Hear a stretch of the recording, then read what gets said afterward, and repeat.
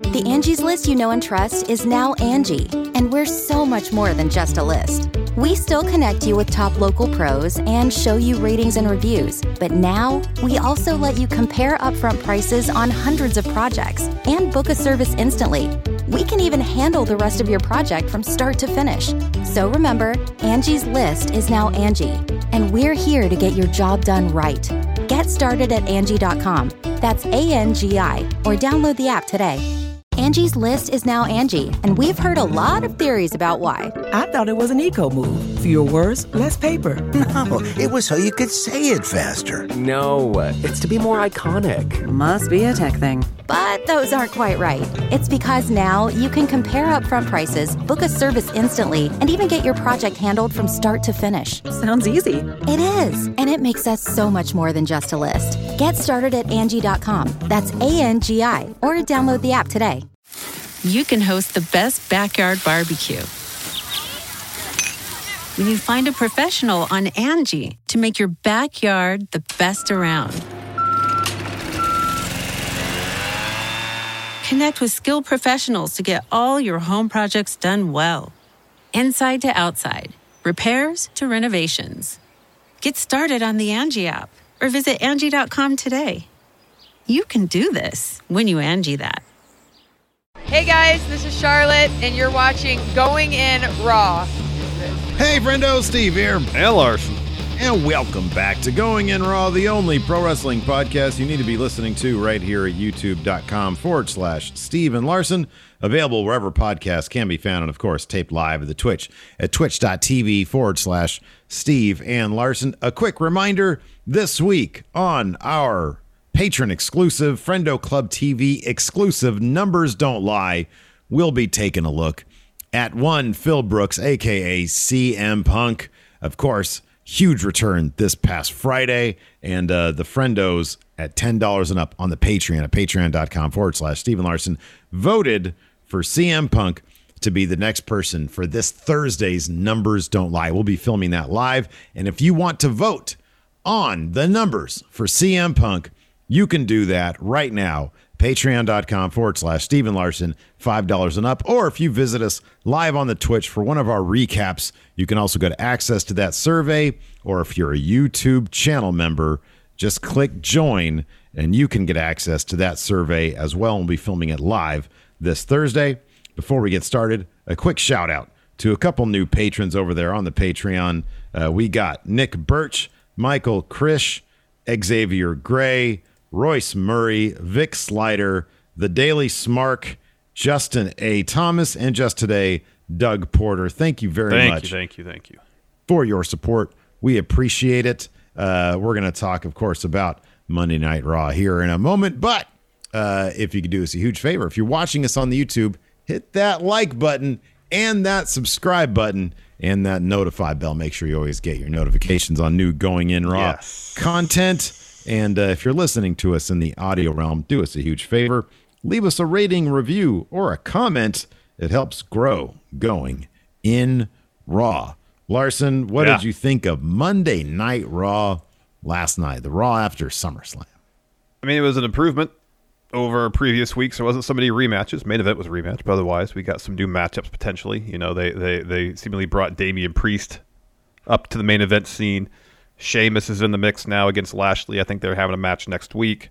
We got Drew McIntyre involved in the whole Sheamus Damian Priest thing now too. Of course, he's technically not allowed to have a match against Bob Lashley. We'll see if they find a way around that.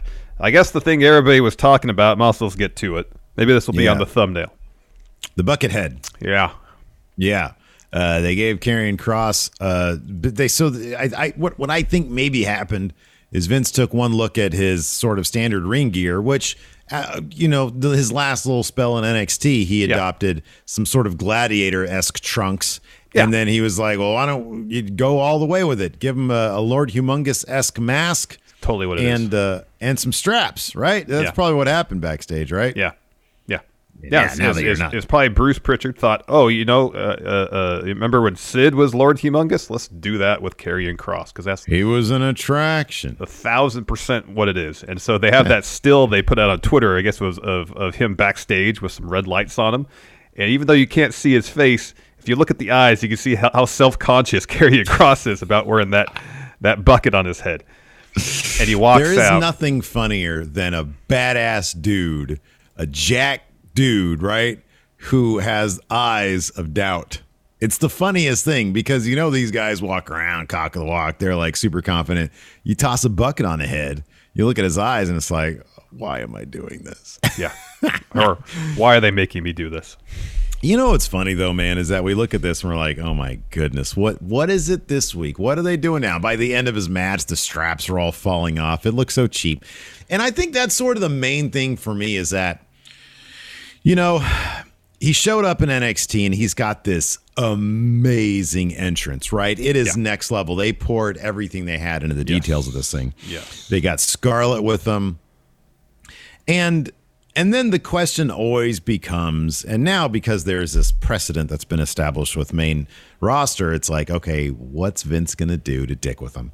And you see this all the time. It's, you know, either Bob Roode comes out smiling or Sanity, their entrance is just, you know, Kevin Dunn takes the entrance from NXT and he just Kevin Dunns it up where it's just too much. It's too much. It's too much, right? And then, you know, Nakamura has like a slightly different, you know, it's always little changes. Yeah, there's right? little like Nakamura, the slightly different entrance. Aleister Black, when he got called up, they add the creaking to the platform. They had the Ricochet sounds before Ricochet's entrance, and individually they're all little things, right? Or even that pause in Seth's theme, where apparently Vince says something's got to go there, and he gave Seth some choices, and Seth's like, all right, put Burn Down in there. You know, there's all these little things that it's not huge, but especially if we've seen him for a while, like we have in NXT, we get used to him. Yeah, right. You know, like even go back when Keith Lee debuted and his music was gone, you know, and it was like, it's a little thing. Yeah. And it's not a huge deal, but it's a pattern of we're used to something in NXT. They build up this character that we have an attachment towards, and then they go to the main roster and see when they change things more often than not, just because Vince wants to change something, you know, not because nothing is working. Yeah, it's like, oh, well, this little tweak is going to put my stamp on it and it's going to make it slightly better. And really all it does is just, it piques the curiosity of nerds like us who look way too deep into wrestling, right? Because the casual fan, who cares, right? Yeah. The thing about, but, you know, we are nerds here and that's what we like to talk about. So we're going to talk about it. And the thing that gets me about it, though, is that we view it through the context of what are they going to do this week with poor Karrion Kross, right? It has the seed of being kind of cool. And I liken it to, like, just imagine this now, right? Imagine he never did NXT and they're debuting Kross on main roster. And so from what I understand, there have been reports out there, and I don't have the sourcing right now. So let's just say for the sake of argument that Scarlett is there's something going on there. Maybe she's not cleared to be out there. Okay, right. Let's just say that for the sake of argument. Let's say she was cleared, right? And they basically do his NXT entrance, but main roster, they do it on main roster and they make it even bigger and crazier and even more nuts, right? And so it looks big. And let's say they hire Tom Savini and say, hey, remember how cool the Fiend stuff was? Use your magic to do how you would do like Lord Humongous, but in a really detailed, elaborate, expensive way. And Scarlett is there and she has something similar. How badass would that be? That would be in keeping with WWE's production budget, right? Like they can do big things. If you give him the WrestleMania treatment and use the same idea like Cool Gladiator guy, this would blow people's minds. The problem is, number one, it looks cheap. They didn't hire Tom Savini. They went down to Dollar Store and got a red bucket and cut out like some eyes, right? And they just stuck it on him because his entrance just feels cheap compared to what we've already seen in NXT. Yes, it does. And it's just coming on the heels of him losing to Jeff Hardy in his Raw debut, him losing to Keith Lee already. Yeah. It's the rollout that's been so supremely botched that we don't buy it. Well, it feels like the rollout has been botched because there's no vision behind it. It's a week-to-week thing, you know? And when I see stuff like the helmet on Kross, first thing a lot of people are making demolition comparisons, especially with the straps across his chest. Yeah. But you think of early 90s WWE where there was all these really cheesy, over-the-top gimmicks. And wrestling has moved on, for the most part, from that. Your character has to be grounded in some semblance of reality these days, or some measure of relatability. You can't do these crazy, over-the-top gimmicks. I mean, there's a couple examples outside that we think of supernatural-type characters. Like Bray Wyatt, was there a whole lot grounded in reality in terms of the presentation? No, but in terms of the psychology behind the character, that was grounded in our reality. You know what I mean? Like, there was very distinct reasons Bray Wyatt became the Fiend, and that was grounded in reality.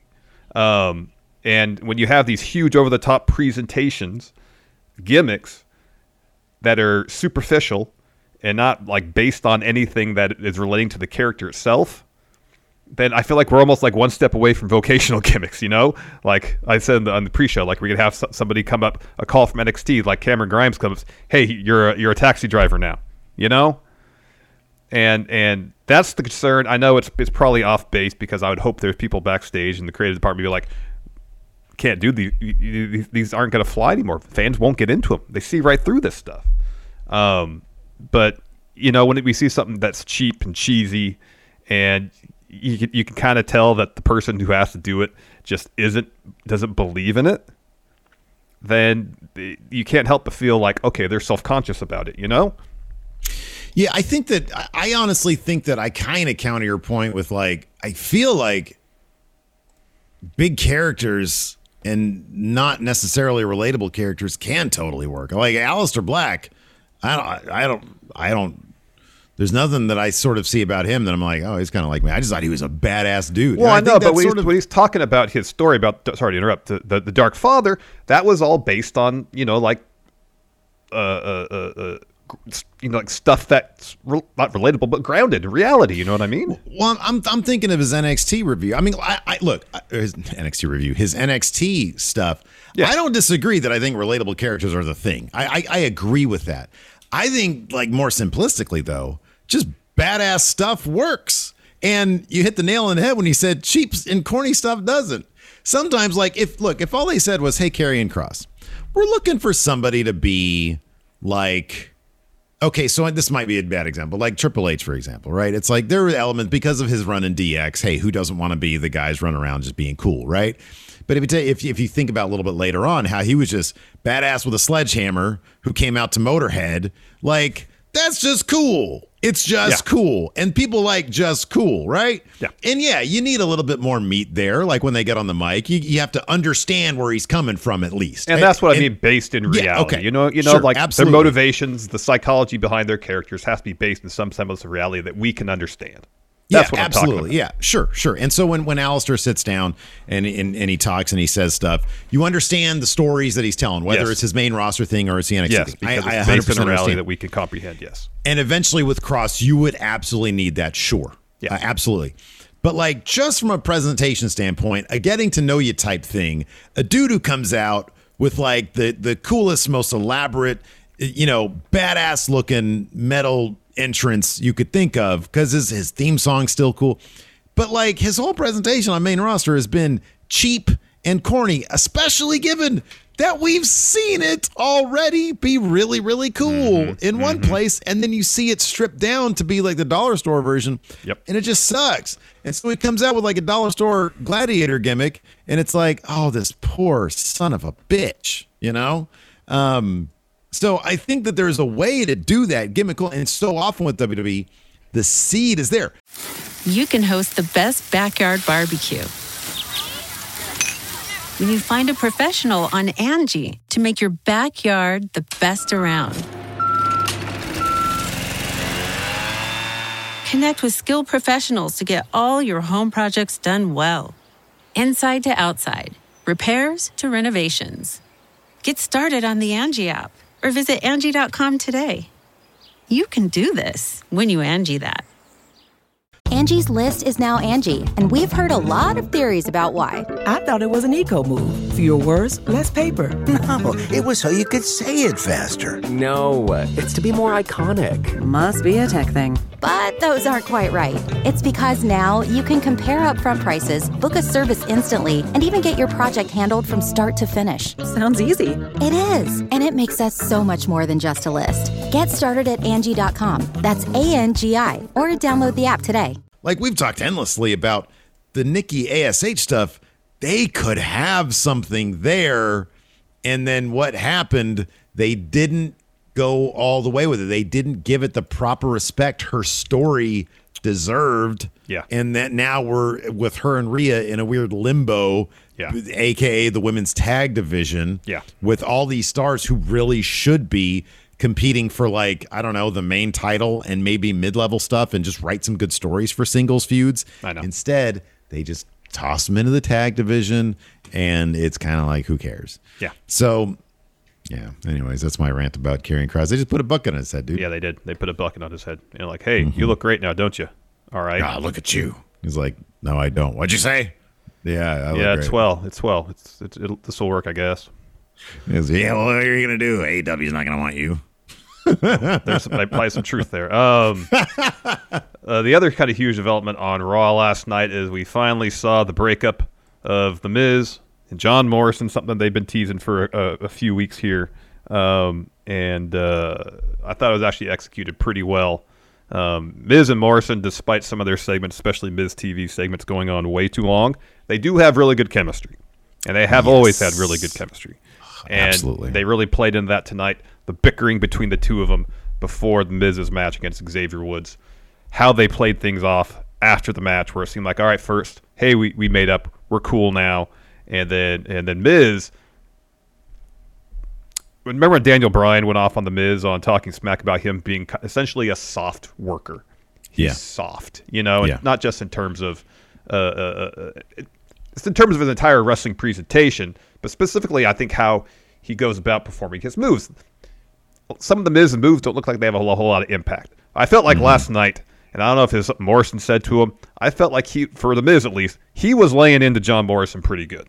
Yeah, it felt clumsy, it felt intense, and it felt like the Miz was actually trying to beat the hell out of John Morrison. That's not something I say about the Miz very often. Not a knock against the Miz. He's got a reputation of being an incredibly safe worker. Until now, he had never been injured. So, there's an upside to working as Daniel Bryan put it, soft style. Yeah, I thought this beatdown was incredible. I think that both these guys seem to be, Morrison, he can work what looks like a stiff style. Like you put him in there with Sheamus, like they had some matches, and it's like, oh, these guys are having fun out there. They're really laying into each other, making it look good. You're right; they both have incredibly good chemistry, and I feel like both these guys probably understand that in order to keep the audience's attention, they're going to have to turn this up. And I'm so glad that they went that route because you and I have been wanting this split for a while. I know I'm a huge Morrison fan. Same. And when Miz is motivated, it's not when he's motivated, it's when he's given something interesting to do. Yeah. He's unfortunately with the Miz, he's not the kind of guy who can turn trash into treasure. Yeah. He does his best. He goes out there. But if he's not given something compelling, he's not compelling. Yeah. You could give CM Punk Ryback, which they did 2 years in a row at Hell in a Cell. Yep. And CM Punk can still make it compelling. Miz ain't that guy. But when he is given something good, he's damn good. He can't be. And this is going to be good. Just from what I saw last night, I thought it was excellent. The small, effective backstage bit with Morrison saying, I'm going to take this son of a bitch out next week, I thought was incredibly good. It was very efficient. It was short. And Morrison's going to bring it. And it seems like these guys are aiming. They're looking to make this memorable. Yes. And it deserves to be because they are so, say what you will about them. They do have such a history together, and in their first run, and now since Morrison's been back, obviously, I'm really looking forward to this. I think it's going to be really good. The beatdown was great last night. Yeah, it was great. It was I'm certainly no Logan Paul fan, but I thought the crowd really kept that. Like, if the crowd wasn't so intent on hell booing of a crowd last night, Logan Paul, that could have been a really awkward and painfully long segment. But based on the crowd's involvement in it, I felt like it kind of held the whole thing together. Logan Paul, say what you will about it, and I'll never be happy to see him in the WWE. Same. When he's out there, he knows how to deal with being a live performer. Mm-hmm. He's not bad. I have no desire to see the guy pretty much ever, but I do know that when he's out there, he's not going to shit the bed. It's not going to be, what was his name? The basketball dad. Oh, LeVar Ball? LeVar Ball, which was just the cringiest. Oh my God, that run of his, it was like, or Gronk for that matter. I'm sorry, I know some people are into Gronk. It was just, it's embarrassing to watch sometimes. Yeah. Logan Paul, he wasn't, he was like, he seemed like, oh man, this crowd is really giving it to me, so I'm doing my job right. And that San Diego crowd was really good last night, especially they made that segment for sure. Absolutely. They did. Definitely. Let's just get into it, Steve. What do you say? Yeah, that's good. All right, so the show opened up with Bobby Lashley, the almighty champion, MVP, coming down the ring to address what happened at SummerSlam. In short, MVP was saying, do you expect us to apologize for what Lashley did to Goldberg in terms of attacking him after the bell, taking out his knee, making him essentially give up, and putting Gage in the Hurt Lock after he jumped to the barricade to go after Lashley. And Lashley says, not going to happen.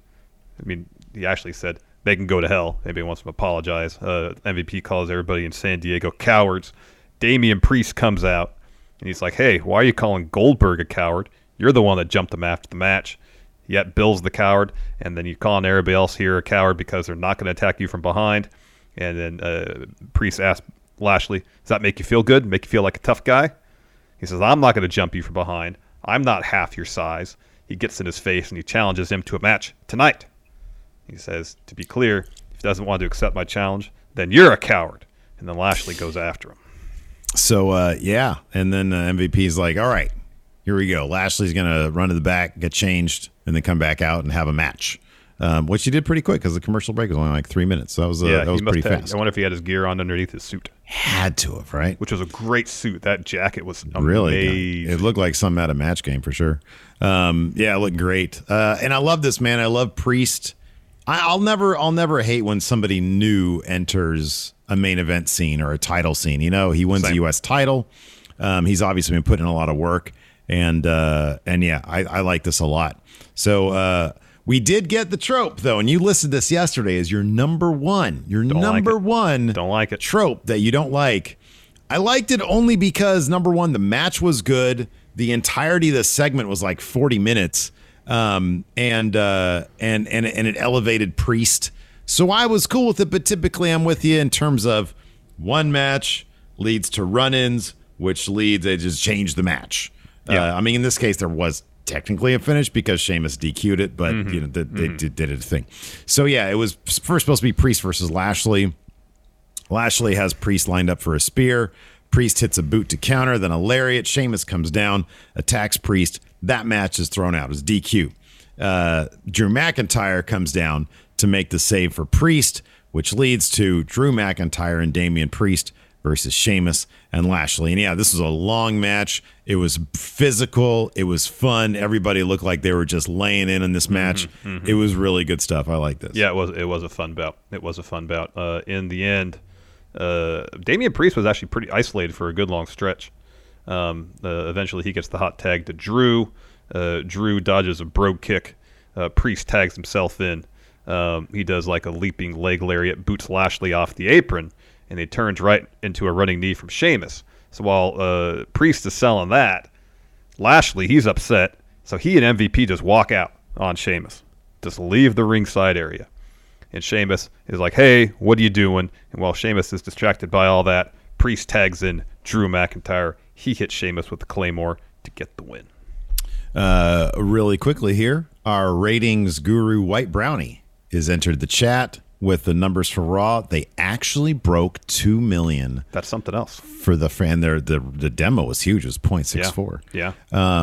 That is a massive number. It's a pretty huge number, I know. Given where they've been over the past 18 months or so. Yeah. So I guess now we got to see if they can maintain it. Yes.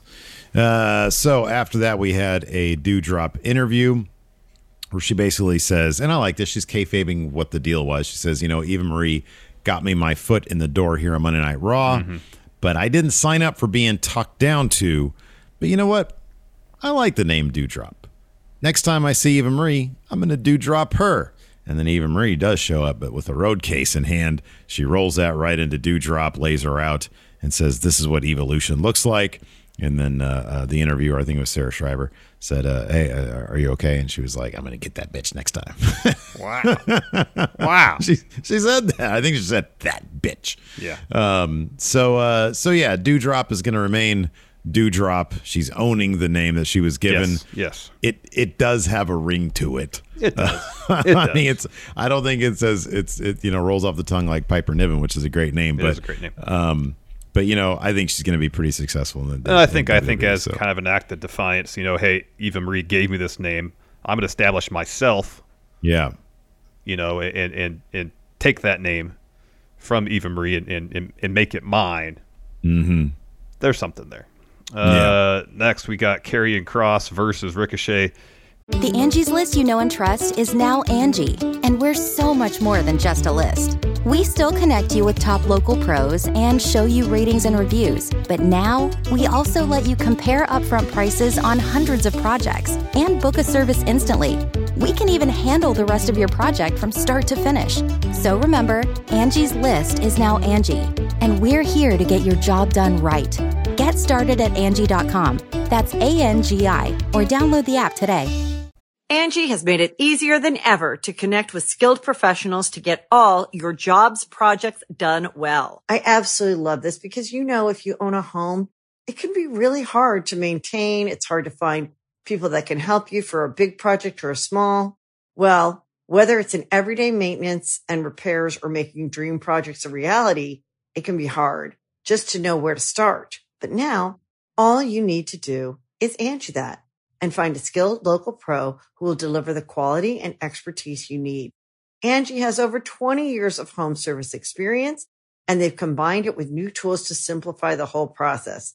Bring them your project online or with the Angie app, answer a few questions, and Angie can handle the rest from start to finish. Or help you compare quotes from multiple pros and connect instantly, which means you can take care of just about any home project in just a few taps. Because when it comes to getting the most out of your home, you can do this when you Angie that.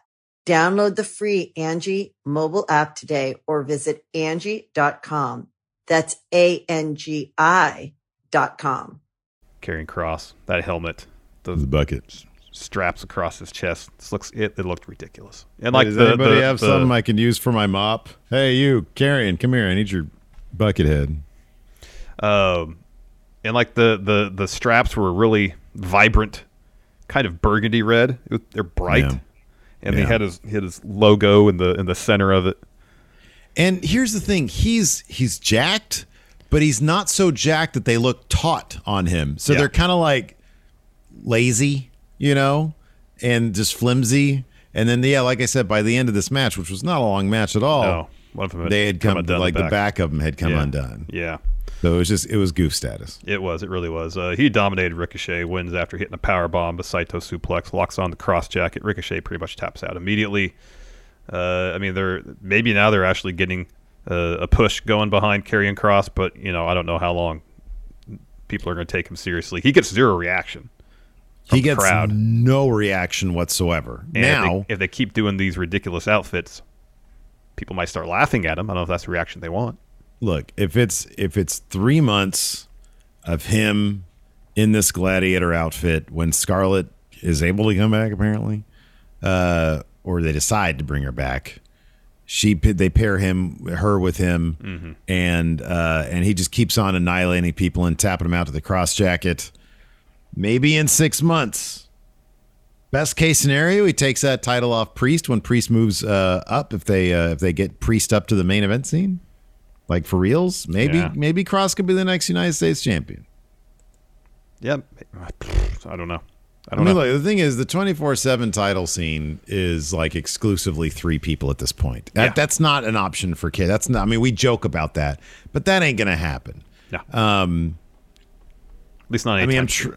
What's another parallel for a guy who is booked really strong, isn't really working all that great, so you don't really see him all that often? I don't know what another guy like Cross is. At least not currently, no. The thing about Cross is that it's sort of like to the moon or nothing, right? Well, I guess, okay, you know what? Maybe what we're seeing with Apollo Crews, maybe he'll beat a bunch of people who are obviously beneath him, but he can't quite beat guys like, let's say they bring guys like Sheamus. Guys like Sheamus would be his ceiling. You know what I mean? Mm-hmm. Like he just can't get past Sheamus. And then he'll just linger there he'll be the guy who he beats everybody except for the guys they want to elevate. Yeah, that could be. That could be. Then we get a interview that happened at SummerSlam. Baron's being interviewed about losing the Money in the Bank contract, or Big E getting it back, losing a match to him. And then Big E comes in to interrupt that interview. Then Logan Paul comes in too, and they're chatting. And then they go back to Baron, and Baron's just upset about it. Yeah. And Baron is having quite a time. Apparently they're putting something together because he's been on a roll in Las Vegas. He's been winning. He's got some money in his pocket. He got a new shirt. Mm-hmm. He stayed in the presidential suite. Yeah, and apparently they're just filming all sorts of content of this.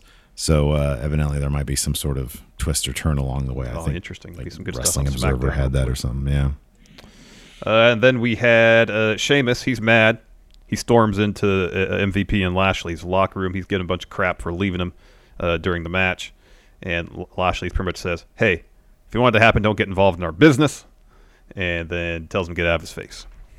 Oh, Patrick Levick says Baron is now at a Motel 6. So apparently his luck is, in fact, running out. Yeah. I like this. Jonathan says it's all going good until Baron wakes up without a kidney. Yeah. He wakes up, there's a note, run to the doctor. Yeah.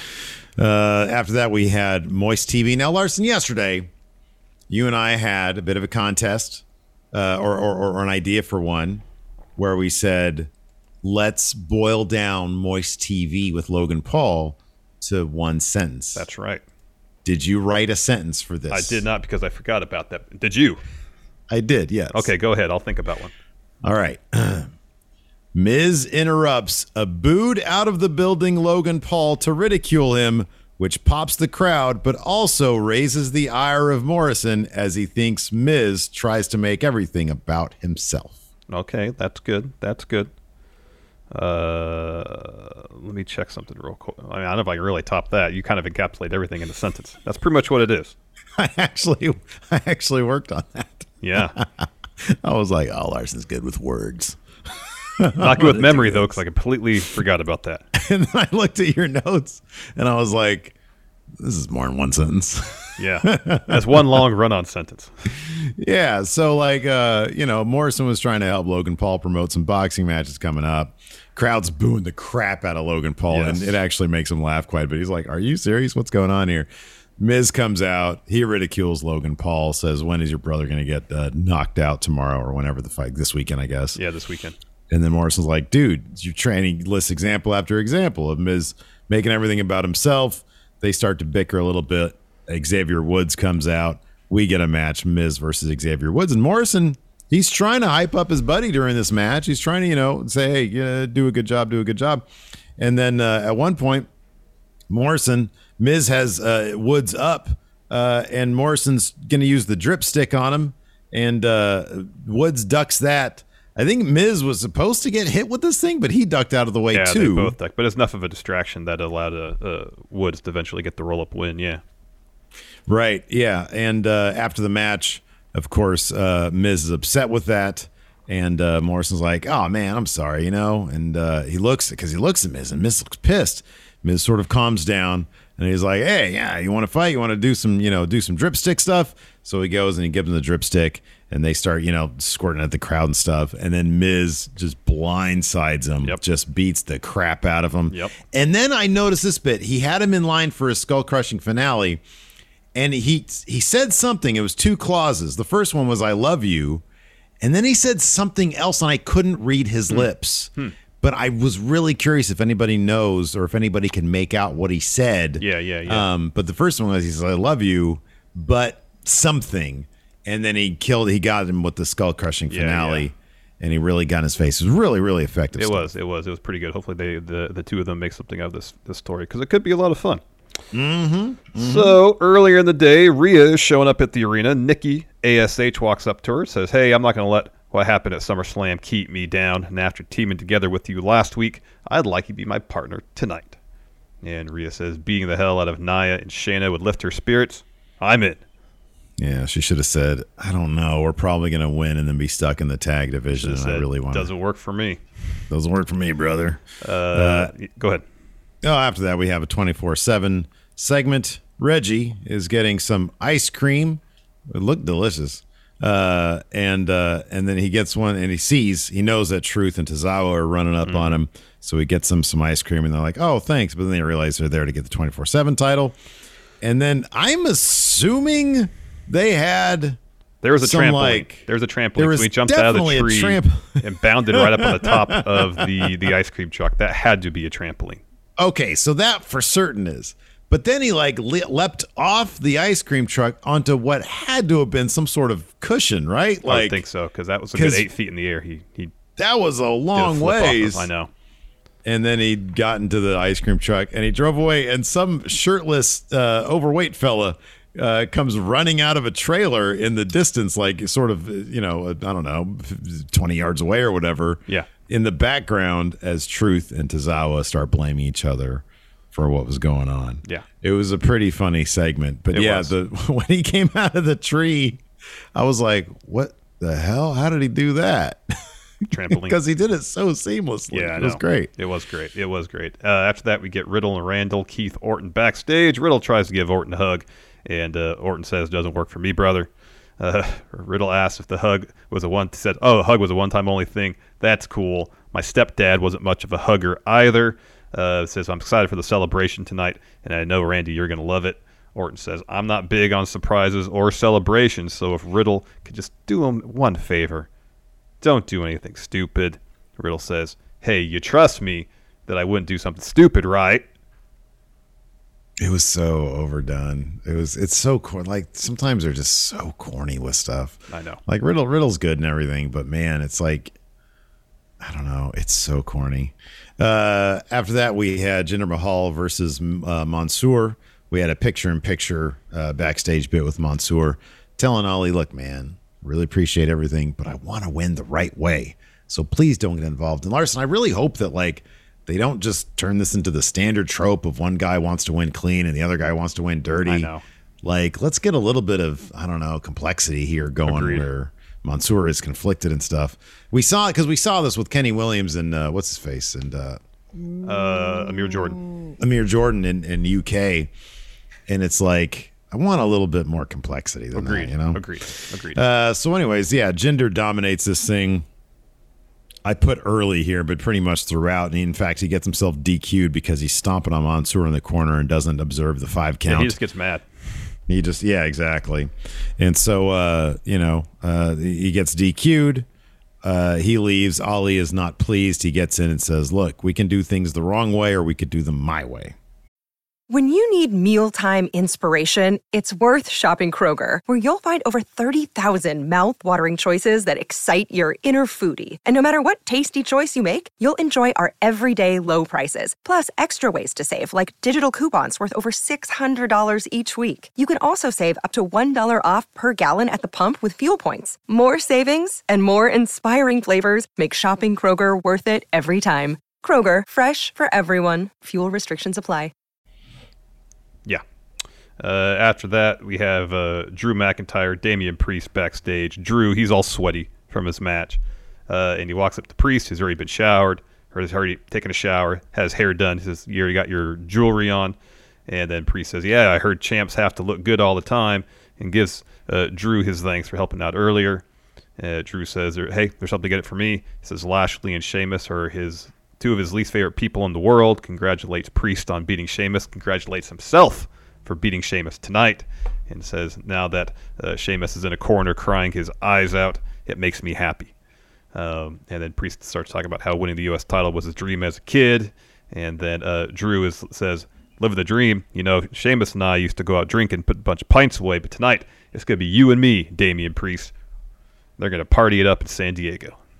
What did he say when so Priest said, okay, yeah, great, go put some pants on. And you hear Drew say something. Yeah. I didn't. I thought you were going to catch it, which is why I didn't rewind it. I couldn't catch it, but it was probably hilarious, whatever it was. I know. These guys have good chemistry, and now I want to see them drinking together. Exactly. I want to see a segment with them out on the town. It'll be corny. I don't care. Sometimes, fun chemistry supersedes that. But yeah, that's good stuff. So Maggie here in the chat says, you guys see the backstage segment that was online where Mansoor was popping off on Ali? No. I want to check. I want to see that. Yeah, check that out. After that, we had 2 Charlotte promos back-to-back, which I know Maggie probably loved. But this was weird. This was really weird. They had the punctuation of the pyro in between. Like promo over, you think? But promo over, and then she starts a new promo back-to-back. That was more or less the same thing. I'm telling you, man, they had 2 drafts for a promo for her, and they couldn't decide which one to do, so they did both. Let's do them both. Include the end of one, and then we'll start the other one. So it goes in this order. And I did this. None of this is verbatim. It's bullet points. Number 1, she says, I told you so. Maggie popped. Could you please quiet down, Maggie? No all caps here in chat. She said, number 1, I told you so. Number 2, I don't need anyone.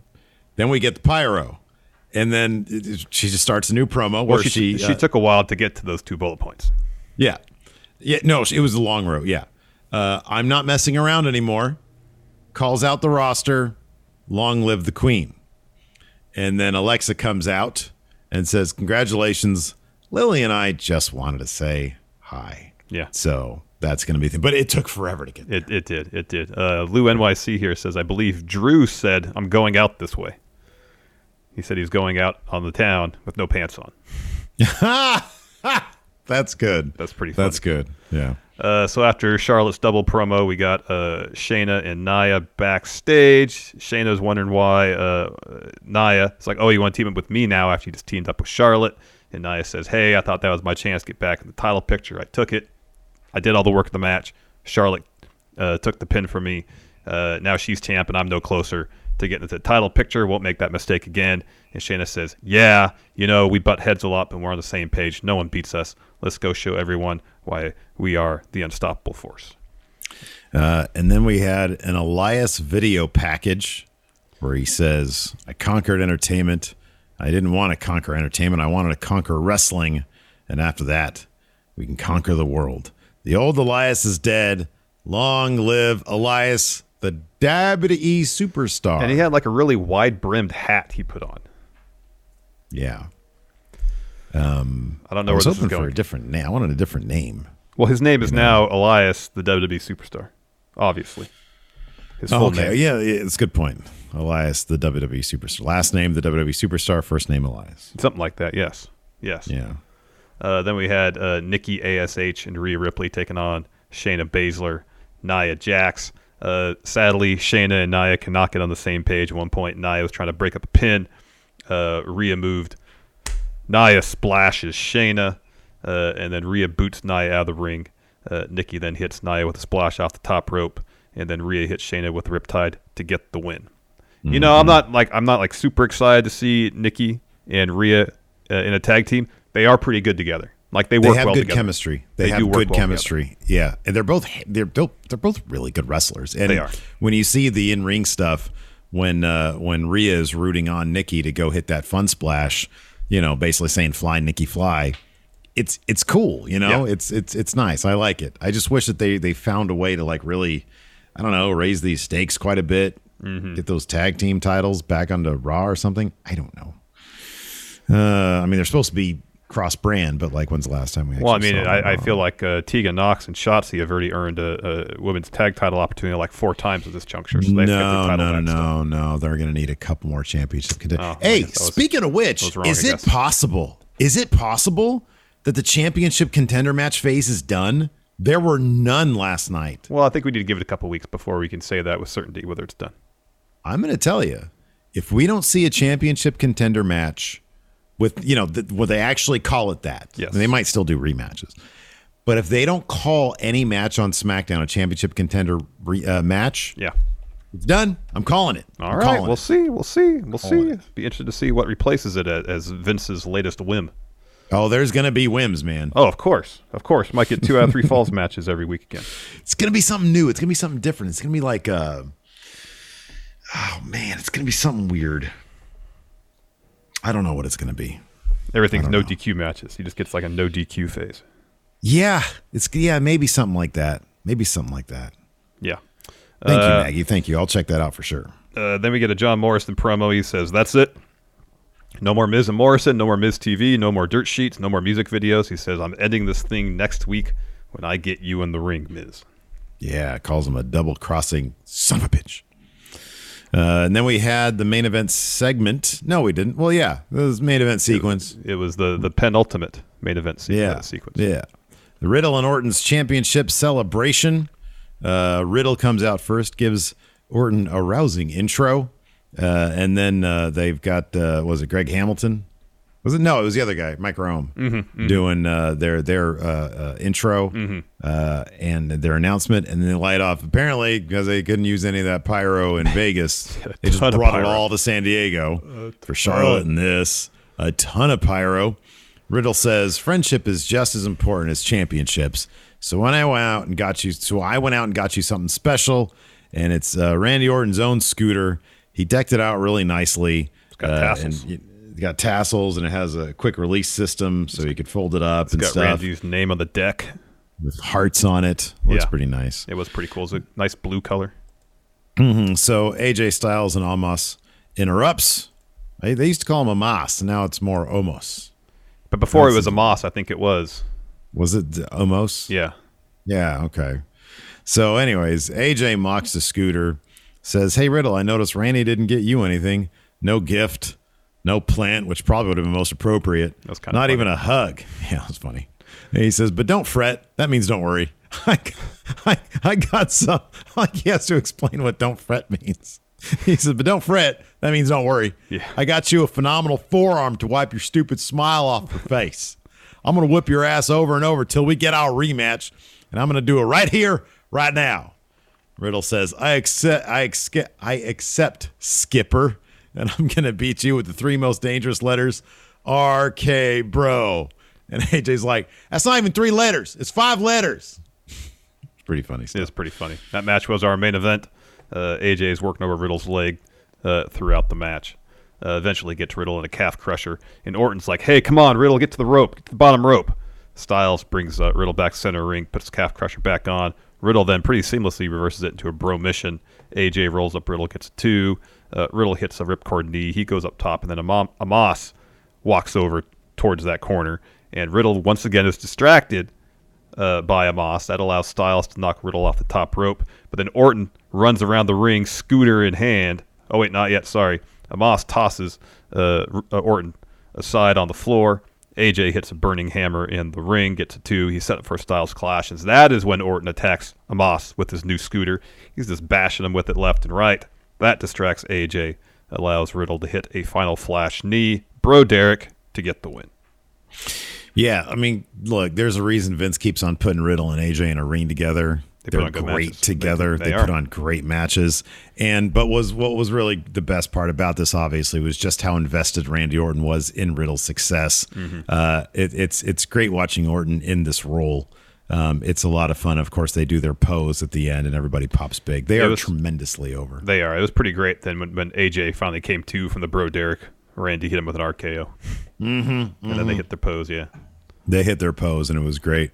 Did they hit their pose when they won the titles at a SummerSlam? Oh, I don't remember. Probably. Was this? I mean, I was thinking, is this the first time they actually do their pose together? Or have they done it before? I don't know. I tend not to pay attention. Same. So, anyways, I will pay attention to some questions though, because we got plenty of them here. If you're not able to make a live show, you can ask a question here on the show. Just hit us up on the Patreon at patreon.com/Steve and Larson. No matter what reward tier you choose, you have access to the question thread for all of our recaps. JTV Indeed. Starts off with, seriously, why did the commentary team say Jinder is back in contention? He just lost his match. Yeah, that doesn't make a whole lot of sense. Nope. RI Wrestling Fan with the sub, thank you so much. Jimmy Thomas says, Nikki and Rhea give me Superman and Lobo energy. Oh, that's good. I like that. That's a good comparison there. I think they got a Superman versus Lobo book out right now. Oh, on the wow. shelf. Might have checked that out in 6 months when it hits the DC app. Let's see here. Moses Opposes. Oh, sorry. Go ahead. No, go ahead. Moses Opposes says, bit of a WWE admin question, but was it ever reported why SummerSlam was on Saturday and TakeOver on Sunday? I don't know if they ever actually said that it was the reason, but didn't the reason have something to do with... Did it have anything to do with the Allegiant Stadium not being able to do stuff on Sundays because of reasons? I thought somebody in our chat said that. Maybe. I don't remember. Yoshibal says, I saw the show live last night, enjoyed the hell out of it. I don't know if it was the beers or the lack of commentary, but 3 hours flew by and I had a great time. Makes me think that WWE programming is written to get the max out of the live audience while disregarding the TV audience and long-term storytelling. I don't know, because I feel like, that could have been the experience. That could have been the case last night. I feel like I've been at Raws, though, too, where I felt like the premium was on making sure the show was better for the TV audience. This was a number of years ago, so, philosophies change, obviously. Maybe they want to make the show good for fans, so word of mouth goes around that, hey, this was a fun show live, because they want to bring people back to live shows. I'm just guessing. I don't know. No, I think to Yoshibal's point, I do think that at the very least there's a directive to play up the live crowd a lot more. Mm-hmm. Like you can see it. Like they played at the live crowd a lot. Mm-hmm. Drew, I've noticed especially. He's always surveying people and stuff. Yeah. And I think it does help. With the crowd energy. And yeah, I could see that point. I could see that, the idea of just popping crowds is potentially something that they're trying to do. And maybe they're thinking, well, if they pop the crowd will be energetic and it'll make for a more pleasing product. But if it's at the expense of long-term storytelling, I could see that too, because, it's funny, man. I don't know. I didn't get your read on this, but like somebody posted on Twitter yesterday, a segment from probably NXT or something. I don't know what it was, where Becky shows up at the Performance Center. It's back when Bianca and Shayna and Marina Shafir was there. They were still, I guess, in early NXT developmental or something. Yeah. And she's giving a speech and she says something along the lines of, always take the first shot. Don't trust anybody because they will sucker punch you and take what's yours. And Bianca's standing right behind her. Yeah. And I'm like, if anybody out there thinks that Vince McMahon is sifting through old footage to find seeds of stories, they are tripping, because that does not happen.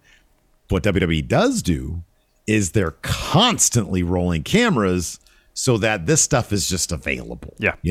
It's like, it's awesome coincidence and happenstance. And maybe it's entirely possible that someone in creative, or several people in creative, they're maybe going through their Twitter timeline, sees that. It's like, that's something we could use now that someone's found that and pointed that out to us. It's a possibility that like Becky saw this or Bianca remembered, either of them remembers it rather. And so, but the idea, from what was reported, who knows if this is true? Vince is the one who came up with this idea to pitch it. But this stuff. There's the thing from Meltzer saying that it was Becky's idea to come back as a heel, and it was Vince's idea to do things as they were done at SummerSlam. Those things can obviously coexist, Of course, yeah, absolutely. They're not mutually exclusive. Yeah, and look, here's the thing. I have no doubt that AEW, when Jericho brought up Juventud Guerrera a year ago, whenever it was, they hadn't planned out the labors of Jericho quite yet. I'm sure that, like any good storytellers, I'll be like, okay, well, let's see what happened back then, and let's see if we can use that for today, and then it can be retroactively long-term storytelling. You know what I mean? I mean, part of it is that you set up a bunch of stuff as storytellers. I mean, this probably happens in television, fiction, and movies, all sorts of stuff. You set up a bunch of stuff, and then you can let it play out and reference it to write your final acts or whatever. But I don't even know what we were talking about. Long-term storytelling. That's what we're talking about. Patrick Oliva says Nick Khan said that Vegas is a Saturday night type town in an interview, I believe, as far as why SummerSlam was on. Okay, Saturday. well, there you go. And then some people are saying that, the Raiders played on Sunday anyways. Oh. So there you go. That could be it. That could be it. Yoshbo also says the crowd was super into every heel-face dynamic that WWE was presenting. Becky got heavily booed. All the faces got lots of cheers. I was surprised. Eddie Brock's Venom says, I'm okay with heel Becky because Bianca's thing is with Bayley and Banks, since being called up from NXT, having to learn how main roster works, being the rookie and not basically learning from 3 weeks ago when Banks came back and turned on her and she didn't learn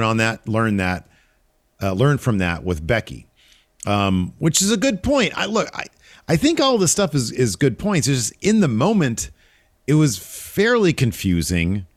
I don't think that it made the most of that concept with what we've been given with Becky Lynch, and it just sort of took the wind out of the sails of everything. If this happened in the normal course of like their storytelling, like at SmackDown or whatever. And there's a build to that moment where they lay the groundwork, that moment happens. You have that Becky sucker punch. You're like, oh, okay. You look back and you're like, okay, it was there. You could see it coming. Doesn't make the moment any less surprising. I mean, dude, I think it maybe would have been even more effective, and you could have given credence to the whole long-term storytelling thing is, what if Becky came back on, she did this thing at SummerSlam, right? Mm-hmm. And on SmackDown, she references that speech, and they show footage of it, where she talks about that. And hey, Bianca, you need to learn this lesson because look at what happened with Sasha Banks. Look at how she came back and turned on you. Mm-hmm. And Bianca's like, yeah, you're right. And then maybe like the next week, Becky pulls that shit and she's like, what did I just tell you? Mm-hmm. Mm-hmm. Then it's like, oh, you have a story there where they referenced it. Yep. And then they did it as opposed to how they did it at SummerSlam, which just seemed obviously which is probably they'll do it and then find some reason justification for to justify it in the future. Yeah. Spideyville says, if the two of you are asked to guest produce an episode of Raw in place of Kevin Dunn, what visual changes would you make in regards to presentation? Fly on the wall backstage segments. There's no reason the camera should be in any space unless it's motivated. And now if the visual language you're establishing is fly on the wall stuff, like there's just camera people catching moments backstage, that makes sense. It's all fly on the wall type stuff. Or like when Batista attacked Ric Flair and brought the cameraman with them. That kind of stuff. I don't want people just be talking in a locker room and a camera happening to be there. I want the camera to be motivated for some particular specific reason. Yeah. I want all the cameras to be like mad dashing it like they're filming a documentary. It's like, oh, this is happening, and you just get like the tail end of a conversation. Yeah. And then I'd also have them produce shit like that Ruby Soho stealing a car bit that we saw. Yeah, that was good. That stuff is cool. I want to see more of that kind of stuff. Yeah. Yeah. What else do we got here? Anthony R says, "What if this is Cross's idea and we're all assuming it's Vince's?" I mean, he did start with the gladiator type trunks in NXT. I mean, it seems possible that the very genesis of this was his idea, maybe, and either Vince saw it and was like, "Oh, that's great, let's double down on that," because the straps are new. Mm-hmm, yeah, that's something he could have easily done at NXT. Even with the helmet, could have easily done that in NXT. Didn't. I mean, I'd still make fun of it.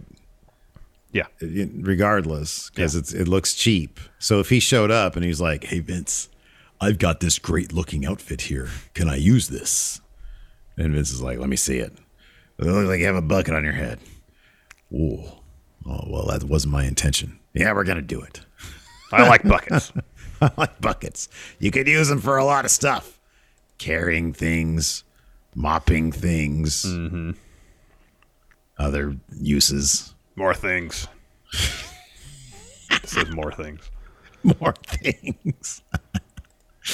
This is great. Michael Migan says power rank the 3 carrions of WWE. Dominant NXT brand Goldberg carrion, Jeff Hardy jobber carrion, BDSM gladiator carrion. Well, clearly number 1 is NXT brand carrion. Yeah. Number 2 is BDSM gladiator. Number 3 is the guy who jobbed to Jeff Hardy in 90 seconds. Yeah. That you can't really argue with that.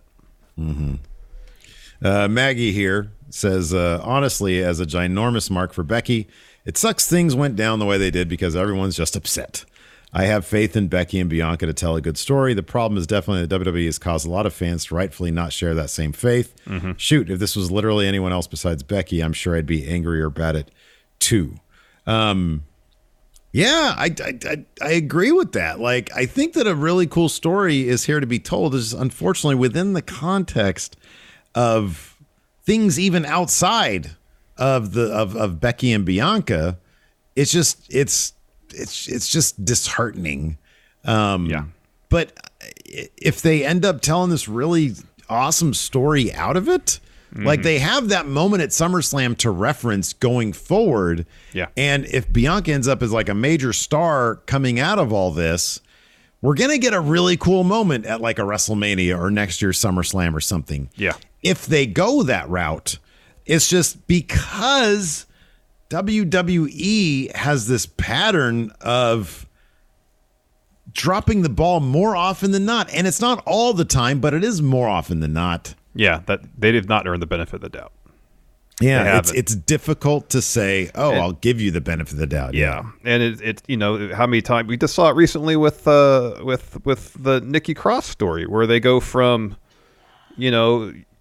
point A to point M in a story without hitting all the beats in between. That'll actually really make you care when, the big climactic thing happens. I mean, that should have been when Nikki beat Charlotte to win the belt. That should have been a huge climactic moment. Because that's when the superhero topples the supervillain. Yeah. And now they'll try to frame it when that actually happens, if it happens. Who knows at this point? If it happens in a standard one-on-one match when Nikki beats Charlotte. But the problem is, she's already cashed in. She's already won the title. It kind of takes the wind out of that moment a little bit. She's already beat Charlotte in a one-on-one match. Granted, it was, a no-holds-barred, no DQ type situation. Still, she's got to win. Yeah. So even if they do go back to that moment, it's not going to be as impactful because they haven't laid the groundwork properly. Yeah. But to Maggie's point, I will say this. Her Becky was my Triple H. And so whatever he did, no matter how wrong it was, I was always into it because it was Triple H. Again, WWE relies on your attachment to their characters to get a lot of stuff over that shouldn't work or doesn't work. They do. They do. Yeah. They take these leaps of logic and they're like, oh, people like Becky, like Triple H, like whoever. They'll be fine with it. I think it happens way too often. The one time I was like, oh, they went too far was Booker T.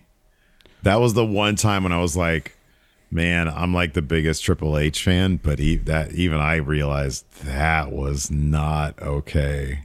That was not okay. But otherwise, anything Triple H did, I don't care who. I was even when they screwed over Jericho, I was kind of mad, but at the same time, I was like, yeah, that's the game. He's the game. He could do that. You're singing My Time to yourself, huh? I was, yeah. Yeah, man, Triple H is my dude. Let's see here. Oh, this is a good story here from Church. He says, not Raw related, but this speaks to how much Punk signing is going to change things. My girlfriend's 8-year-old son asked me to get him a Goldberg toy. I jokingly said, nope, only CM Punk, just teasing him. And his face got super serious, and he said, wait, you can get me a CM Punk toy? I smiled and said, how much do you know, or how do you know who CM Punk is? He says, you were one when he wrestled his last match. The little man replied, because Punk is a legend. Wow. 10 legacy. Oh, man. That's, yeah, 10 legacy, exactly. He is a legend, man. He's mythical status now. Yeah. Let's see here. This is great. We'll end on this one. Kenny T says, I found out recently Baron Corbin was the last person to pin Roman Reigns. His angle has included some great storytelling. Any chance with more long-term storytelling that fans that fans bring him to the point where Baron Corbin beats the Tribal Chief? I mean, I'd be pretty surprised if that were to happen, but I'd be really surprised if that were to happen. I would be shocked, but that would be so much money. If it was, listen to this. If at Money in the Bank last year began 7 years of bad luck, but at the end of that, Roman still has the title. 7 years. He goes on a Bruno run. And 7 years from now, or 6 years from now, or whatever, he's turned it around such to the point where the fans are just completely behind him, and he goes on this tear finally, and he ends up beating Roman for the title. I mean, that'd be something. That'd be great. That'd be awesome. something. I'd be into that. That would be Anyways, something. that's going to do it for us. Thanks, everybody, for tuning in. We appreciate it. Till next time, we'll talk to you later. Goodbye. Angie's List is now Angie, and we've heard a lot of theories about why. I thought it was an eco move. Fewer words, less paper. No, it was so you could say it faster. No, it's to be more iconic. Must be a tech thing. But those aren't quite right. It's because now you can compare upfront prices, book a service instantly, and even get your project handled from start to finish. Sounds easy. It is, and it makes us so much more than just a list. Get started at Angie.com. That's ANGI, or download the app today. The Angie's List you know and trust is now Angie, and we're so much more than just a list. We still connect you with top local pros and show you ratings and reviews, but now we also let you compare upfront prices on hundreds of projects and book a service instantly. We can even handle the rest of your project from start to finish. So remember, Angie's List is now Angie, and we're here to get your job done right. Get started at Angie.com. That's ANGI, or download the app today.